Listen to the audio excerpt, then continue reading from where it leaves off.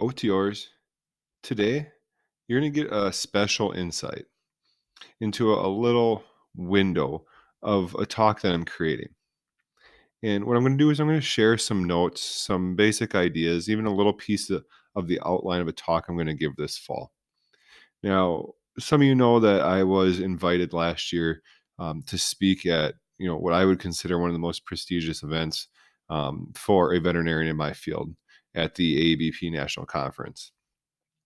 And at that conference, I got to talk about, some of the areas I'm very, very passionate about. And ABP invited me back again this year to talk about an area that I've obviously focused on this month in terms of employment, retention, and those types of things. And what I want to do today is kind of talk about those topics and share some of my ideas and some of the things that I've been working on with you in terms of the hiring and retention of employees from an employer's perspective or my own perspective as a clinic owner. And I want to share with you guys the things you can do or the things that I think employees should see being done at a practice by their employers. And these tactics will help you identify, develop, and retain strong candidates for your practice and really help set you apart and provide you, those ideal candidates for your practice for its future development to keep you cutting edge and really keep you ahead of the pack in terms of services provided to your clients. So stay tuned, OTOers, for another exciting episode of Thoughts from the Truck.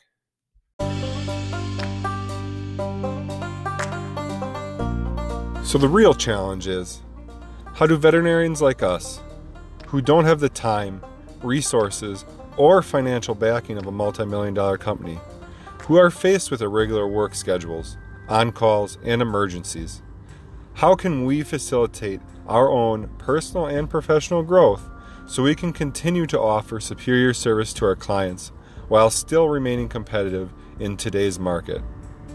That is the challenge, and this podcast will provide you the roadmap to its solution. I'm your host, Dr. Eric, and welcome to Operators to Owners. Welcome back, OTOers. As a practice owner, I love having that undeniably qualified candidate apply for a job that I list. I think you all know who I mean. That unique combination of skill, colloquialism, intelligence, and drive. But, those people are rare. They don't come out of vet school ready to go like that very often.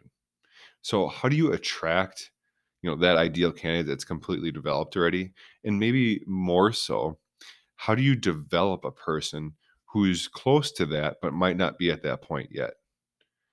So I think number one, the most important thing before we start talking about, attracting this person and developing them, I think we need to picture this concept of a field of dreams. And when I like to think of a field of dreams, I think of that Kevin Costner movie where he's sitting on his wooden bleachers, looking out over his field, perfectly manicured, bunch of baseball historic legends playing baseball on it, beautiful cornfield right behind it that they're coming out of every night. And I think of the iconic James Earl Jones line, "If you build it, they will come." James Earl Jones goes on to say, what does that mean? And he goes on to talk about the importance of baseball and how it's held this country together and all of the groundwork and foundational principles that basically make it a necessity to have this field. And it means that you need to build something that everybody wants to participate in. And he goes on to say, they won't know why, but they will be compelled up your driveway. So the people who come to watch these historic baseball players play baseball, they won't know why they're coming, but there's something that drives them to come to your practice or come to that field. And I think that's what we need to do is we need to build our very own field of dreams that is our actual practice. Now, you can foster this vision by opening up your clinic. What do I mean by that? I mean, open it up. Let people come, whether they're high school students, college students, they're veterinary students, fourth year students. Get them to come, integrate with them. Think of it like developing your bullpen, not to make another corny baseball reference, but maybe one out of every 5 or one out of every 10 students you let along ride along with you, turn into a veterinarian or become a veterinarian. But if you have that small percentage, that person that comes out is going to know your system. They're going to know your clients. They're going to understand how everything flows. They're going to be mentored by you, and they're probably going to be a great fit for you and generally love the system that your clinic represents. Now, personally, for my practice, we've developed kind of our field of dreams. And what we've done is we've just used it to develop local talent. I mean, we mentor anybody and everybody. We go speak to fourth graders, and we have fourth year veterinary students. Probably about a quarter of the year, we have fourth year veterinary students at our clinic. And that's led to our clinic basically supporting or creating 2 out of the 6 veterinarians in our clinic coming from the local area. And we've probably had or sponsored another, I'd say between 4 and maybe as many as 6 veterinary students that have gone on to practice medicine either elsewhere or in small animal medicine. Now, I know some of you are saying, but Eric, I'm from rural America. No one wants to come here and few people leave here. How am I supposed to foster a system like that? And I'd return with, that's fine. Sometimes you're not going to have an ideal candidate like that. And I know that our practice might be a rarity, but it is a way to kind of build your practice. Now, if you don't have that opportunity, what you need to do is foster a rich externship environment. You know, Give a great hands-on experience. Show them a good time in the surrounding area. Open your doors up to students. Communicate directly with them. And you're going to bring in talent. People are going to want to come to you to experience things, to learn things, to get hands on. And by doing that, you've exposed yourself to many, many more people. And they're going to get to know you, your clinic, your procedures, and you're going to become a name out there that people might want to go and work for because they know that environment exists. And it's not a one-way street, right? So if we have students out by us, it's one of my favorite things because they give back as much as you give them. I mean, some of the ideas, some of the questions they ask really get your brain turning. Maybe it makes you do more research into why you're doing a specific technique. Or maybe there's something that a university is doing that's new or cutting edge that you want to look more deeply into. But they'll give back as much as you give them. So open up that conversation, open up your clinic. If you can't create a field of dreams locally, create a field of dreams on a state or national level that recognizes your clinic as the place to go to really get experience and get those numbers through the door so you get exposed to high quality candidates. The other nice thing about having candidates like that, having veterinary students or externs or even interns or residents at your practice, is it allows you to look more progressive.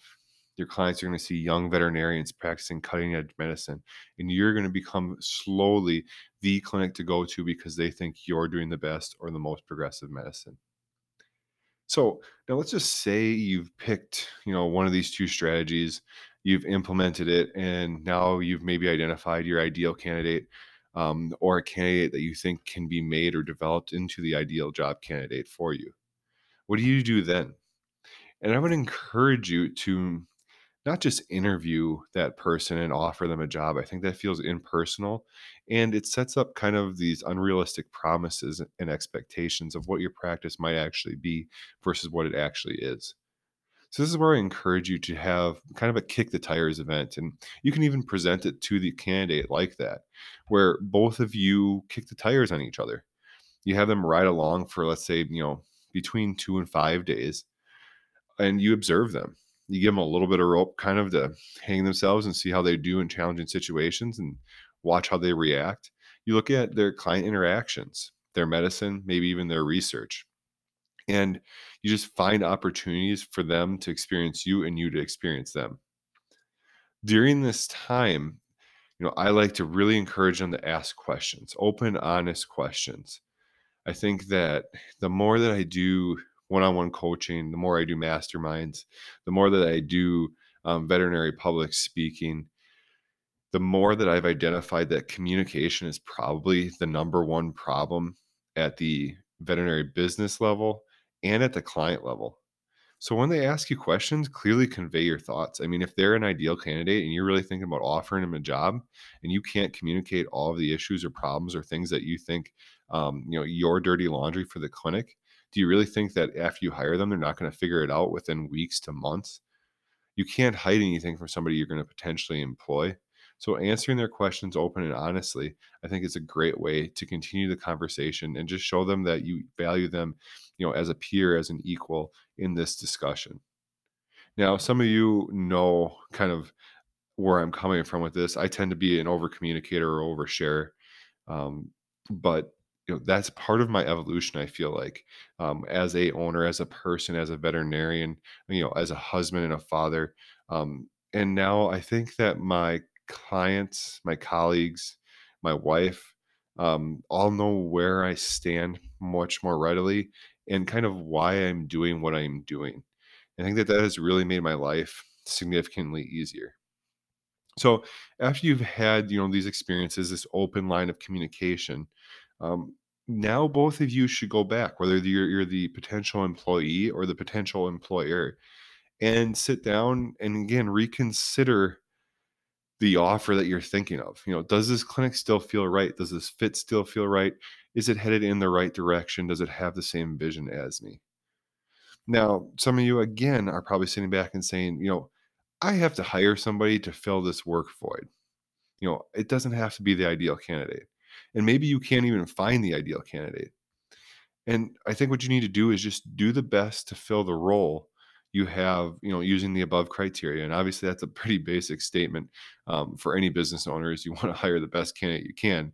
But again, just remember that communication is key, especially I think with a less than ideal candidate. They might not be as qualified or, as set up as well. But if you have a clear line of communication, you clearly convey expectations with them, I think you might be surprised at how things work out. Telling them straight up front, hey, I'm going to offer you a job, but I think your medicine skills aren't up to par. People forget a lot of times that most veterinarians are type A personality. Present them with a challenge, and they usually are going to rise to the occasion. So clearly conveying expectations rather than thinking they're just going to be plug and play, or things like that is going to be incredibly important, especially when you have a less than ideal candidate. Maybe there's certain areas they're really strong in, and you can lean them towards that. And there's certain areas where they need mentorship in, and you can mentor them. And we'll talk a little bit more about ways in which you can develop and retain employees further into this talk. But I think, again, communication is going to be very, very key. So, the next thing that you're going to want to focus on after you secure the hire is the follow up. And this is coming from an ownership perspective or an employer perspective. And this kind of is going to continue the communication train. This communication after you make the hire and you get them signed on board, however, is going to focus more on three big things: retention, mentorship, and growth. And basically, what I'm seeking to do, or what I encourage people to do in this area, is go and get their mentality to shift from a job to a career to a calling. And that's all for your new employee. Happy employees stay, they grow and develop, but we can't expect that that will happen passively. There's not a lot of people out there that want to or will be able to drive their own passive growth. However, if you surround them with a environment, with a social environment, a peer group environment that is continuously, passively, or actively growing, it's going to rub off on them. But if you surround them with an environment where it's work 9 to 5 and leave, and there's no additional growth, don't expect them to be as driven or create their own, passive expansion on their own. And I think it's for this reason, that we need to focus again on those three things: mentorship, retention, and growth. So let's start with mentorship. And I think it's really important to note, and most employers are going to know this by this point, but one of the top things that I get in my truck from new grads, or I should say fourth year veterinary students that are about to become new grads, is they want mentorship. And I think what we need to do here is think about what exactly mentorship means to us. Many clinics are going to list their job listing or their job posting, and it's going to say mentorship available or something of that nature. And what I think we need to consider, and we've done this before with candidates, is a formal or even semi-formal plan for mentorship. Think of it as a outline for them so they can see that you've put thought into mentorship. It's easy to say, I'm going to mentor you. That's easy. And anyone who's ever been a mentor realizes that job is not easy. There are a lot of challenges with it, finding solutions, giving solid recommendations. All of those kinds of things are a challenge. But what you can do to get a competitive advantage for your new employee is have a plan. Or if you got a job listing, you can say, I have a 9 point mentorship plan or something like that. That's going to give you or make you stand out from the crowd.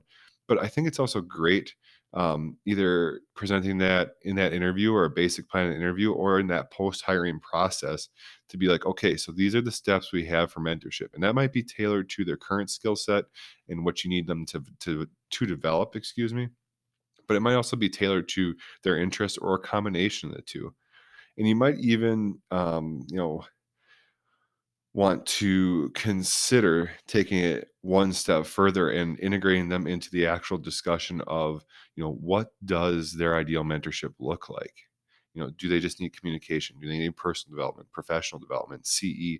What does mentorship look like to them? And then creating that program. But either way, I think you need to have some kind of written down program. So, at our clinic, we focus, very, very extensively on this. And by no means are we, the number one at mentorship or anything like that. But we work really hard to improve this and provide a good environment for our new hires. So, what we like to do, and I'll give you, 6 points here I've got for you guys, that I think that we really do quite well at our clinic that you might be able to pick up and use at yours if you're not using them already. That first year, we give 24/7, 365-day access to all of the owners. So if they need to call for a question on a case, if they're on call, if they have questions at any point in time, they can reach out to us. At least one, if not two of us, will have our phones on us the entire day, even if we're at herd checks. So if they get into trouble, they can call and get help. I think that safety net is a great way to provide the initial mentorship. Now, a second thing we do is we do daily meetings. Now, some people might call these rounds, but we don't really per se round individual cases.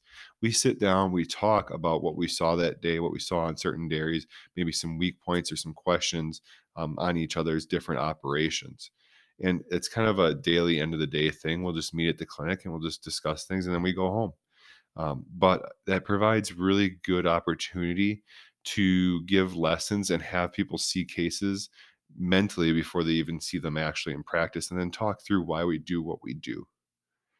The third thing that we have really done quite well, I think, is the youngest owner or the younger owners generally go out of their way to be approachable. So, going out for a drink maybe after hours to just, BS and really talk about the day, or even just, listening to the gripes of the day and understanding, the challenges of being a young veterinarian. That young owner is much closer to that and understands it much more. But even younger owners generally tend to be less intimidating than the more senior partners. So I think that positions you in a really unique perspective. Beyond that, the next thing that we really do is personal development. You know, our clinic has kind of an initiative where we have personal development lessons every other week for our employees. We provide our employees personal development books. We've done personality typing, strengths typing, those types of things to help them develop personally as well as professionally. And I think it's had, at least myself personally, when I was an associate, it had a significant impact on me positively. And I think it really has helped with our overall clinic culture as well. The fifth point that I think we meant to really well on is consulting integration. So, whether you're a large or small animal, each of those different specialties is going to have something that is higher end. So whether that's a specialty in surgery or specialty in medicine, or if you're in the production animal side, it's herd level consulting. No matter what that level is, we try to get our associates out of the baseline level of day to day, grind it out, the stuff that they're going to have, 70, 80, 90% of their day made up of. And we try to get them into some higher level, more challenging stuff. And that gets them slowly built up so then they can start to take some of those things over and push their medicine forward. And it encourages them to challenge themselves as well. Again, another form of mentorship, passing our knowledge on to that next generation of new veterinarians at our clinic. And then finally, one thing I'm particularly proud of at our clinic is ongoing business training. So rather than waiting until our associates become owners, we are continuously training them. So we expose them to drug rep meetings, we expose them to basic books and production numbers, and you slowly get this trickle out effect of information. Now, do they ever become completely privy to the things that us as owners know financially? No, not necessarily. Do we have independent owners meetings? Definitely we do in our clinic. But we think in our clinic that a new owner with no business knowledge does us no good whatsoever. They can't give us significant input. And the other important thing in that conversation is that the associates, a lot of times, are the ones with the most time to carry out any new initiative in a business. So integrating them into that decision process is incredibly important. And again, important from a mentorship perspective to show them that we value what they actually think. So those are the 6 quick things, we like to do there for a mentorship perspective. And the last thing we really, you know, I would say not another point, but another thing, that we like to do is really integrate them extensively, with this ideal mentoring environment. Um, Whether it's with our younger owners, with our office staff, or with our clients, we try to integrate them so that they can pass on some of this mentorship advice that they've got.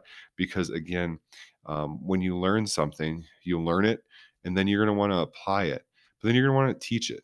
So we try and integrate them kind of extensively into that actual tree, to kind of round out that ideal mentorship environment. And I know that was poorly explained there, but basically, again, we're trying to get them to learn it, to apply it, and then potentially teach it going forward, whether that's on a case or to a client or maybe to a future associate as well. So the second thing that I think employers should be looking at and concentrating on after mentorship is retention strategies, and these can be pretty difficult to describe. Um, I'd encourage people to remember that money is not king anymore. There needs to be a balance when you're considering, what's alluring to new applicants. Some people are going to want vacation days. Some people are going to want more CE, maybe extended benefits, flexible hours. I've even seen housing being used when seeking these ideal candidates or looking to retain those ideal candidates.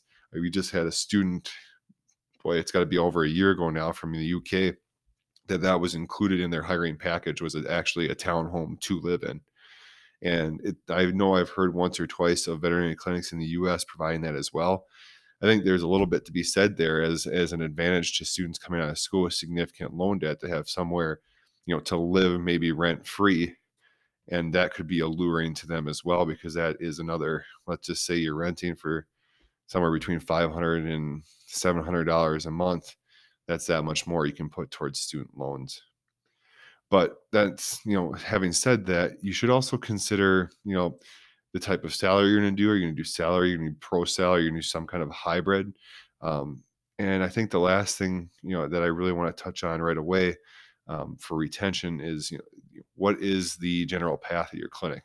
I think one of the things that really attracted me to my current clinic is, that they offered ownership down the road as a possibility or an end goal, and that really helped, with retention and the attractiveness to that particular job.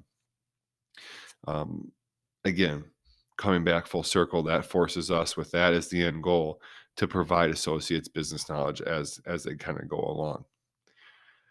Um, Beyond that, I think the other thing that people forget often when they're looking at, why can't they retain people, is you need to do fun things together so they can see your clinic as not just a job, not just a career, but that true calling. So, we do things like we're all friends. I just went out to dinner with our associate and his wife and my wife. It was fun. We talked shop, we talked families. We do those kinds of things integrated. We're friends beyond work. We host a trap league at our clinic where we have our associates, our owners, even a ton of clients come and we shoot trap once a week all summer long. We have Christmas parties, we have grill outs, you know, we do things all throughout to foster, this intra-clinic connection, as well as client and associate connections. I think that's important to note as well as in the retention strategy. If you're showing your a new associate that you're trying to integrate them with your actual clients and show the client that they are as good or better than you are as an owner at something. I think that's really goes a long way to retention as well, to be seen as a complete team member within the veterinary team. Now, the last thing I want to touch on, the last point today, I don't want to take up too much of your guys' time. The last point I want to touch on that we really focus on from a development retention kind of plan is we at Dairy Doctors focus on growth. And I think it's important to note that individuals who stop growing and stop being challenged generally don't stay where they are. They become disgruntled or unhappy with their current career or their current job. And it's kind of for this reason um, that we support almost all desired CE. And we continue to support and market any interests or specialties for our associates. So generally speaking, requests for time or money for projects uh, are generally accepted at our clinic, within reason. But what we use it for is, goodwill. And a lot of times, the results you get from a small investment in your associate and giving them power to develop something and take ownership of something is, well worth giving up that money or that time. And it's going to go even longer by showing them that you have faith in them. They're going to be more likely to want to stay where they're valued. And the last thing is you're going to give them great experience. Beyond showing them the trust, you're going to let them look like an expert in front of a client because they are an expert in the area that they're really interested in. You're going to let them express their passion, their why. All of those kinds of things are why it's really important to let them grow and foster that growth. If an employee isn't seeking, these experiences out actively, we'll try and foster them, in that area of interest. Some people aren't as outgoing or as initiative starting. So, we'll find the areas of their strengths, their passions, and push them in that direction and encourage them, put them out in front of clients again as the expert. Ultimately, we want them to take personal ownership of the situation. We want them to always seek growth. And we want to try and show them that no matter what, no single job is too hard, too dirty, or too big of a challenge for anybody at the clinic, including themselves. And we're seeking to place our associates as the experts in our community, as people that community members can come to, value, look to for their skills, their talents, and they're going to better the community, their families, and themselves, not just our business. We really want our associate, after we think about, identifying the ideal candidate, retaining them, training them, and getting them to grow. After we've done all that, we want them to know their voice is heard and that we care about what they can do. We see their potential and we're going to foster that. So I suppose that, after 30 minutes of tips and tricks that we use in our practice, things that I think are important coming from someone who is an associate, you know, 3 years ago, and coming really from the heart of what I think can help your clinic. I think it ultimately comes down to, a saying that my late grandfather shared with my parents and with me for many years before he passed. And I think it really hits at the heart is, you know, treat others as you'd like to be treated. When you're thinking of your associates and how, you want them to develop and how you'd like them to stay, ultimately it comes down to if you were in their shoes with their debt load, their experience facing your clients. How would you like to be treated? And how can you make that environment a little more supportive for growth, development, and again, helping them transition from just a job to, just a career to a true calling where they feel like they're doing, their why. So I'd like to thank you guys again for tuning in to me today and carry on OTOers.